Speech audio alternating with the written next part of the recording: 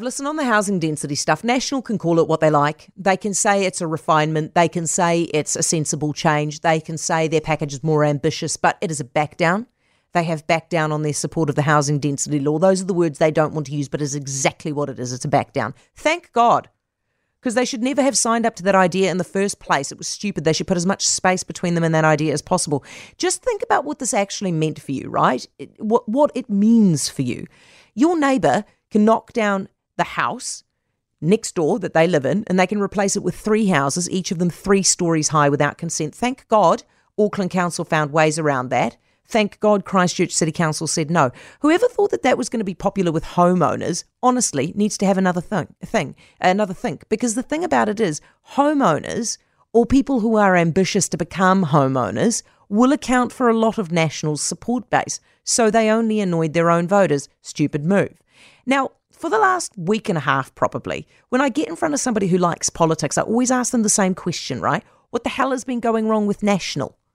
Why is National making so many silly calls that they have to back down from or tidy up or clarify that they're now in the position that they run the risk of losing an unlosable election? How has this happened?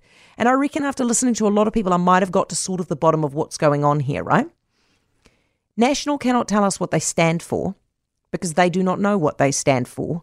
Because I think that there are some key people in the National Party who are actually embarrassed by the National Party. I think they're embarrassed by the National Party's traditional tough on crime rhetoric. I think they're embarrassed by the National Party's protection of homeowners.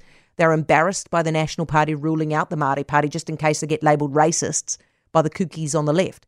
They are essentially embarrassed, I think, to be conservatives or to be in a party with conservatives, which I think explains why National is basically indistinguishable from Labour right now, because these people who are key people in National actually should be in the Labour Party if they're so embarrassed by their party. The Nats need to understand there's nothing embarrassing about being a conservative. It's probably become something of a fuddy-duddy label in central Wellington and among the hip young Gen Zers. But if you're a homeowner who is sick of watching ram raids and you're sick of the smash and grabs and you're among the 96% of New Zealand who don't intend to vote for the Maori Party, you probably don't mind a bit of conservative politics. And actually that's what you want to see from National. So as much as having to back down sucks for National, it's good for them because it's probably exactly what their voters want and crucially what their voters are not embarrassed to say that they want. For more from Heather du Plessis-Allan Drive, listen live to News Talk ZB from 4 p.m. weekdays or follow the podcast on iHeartRadio.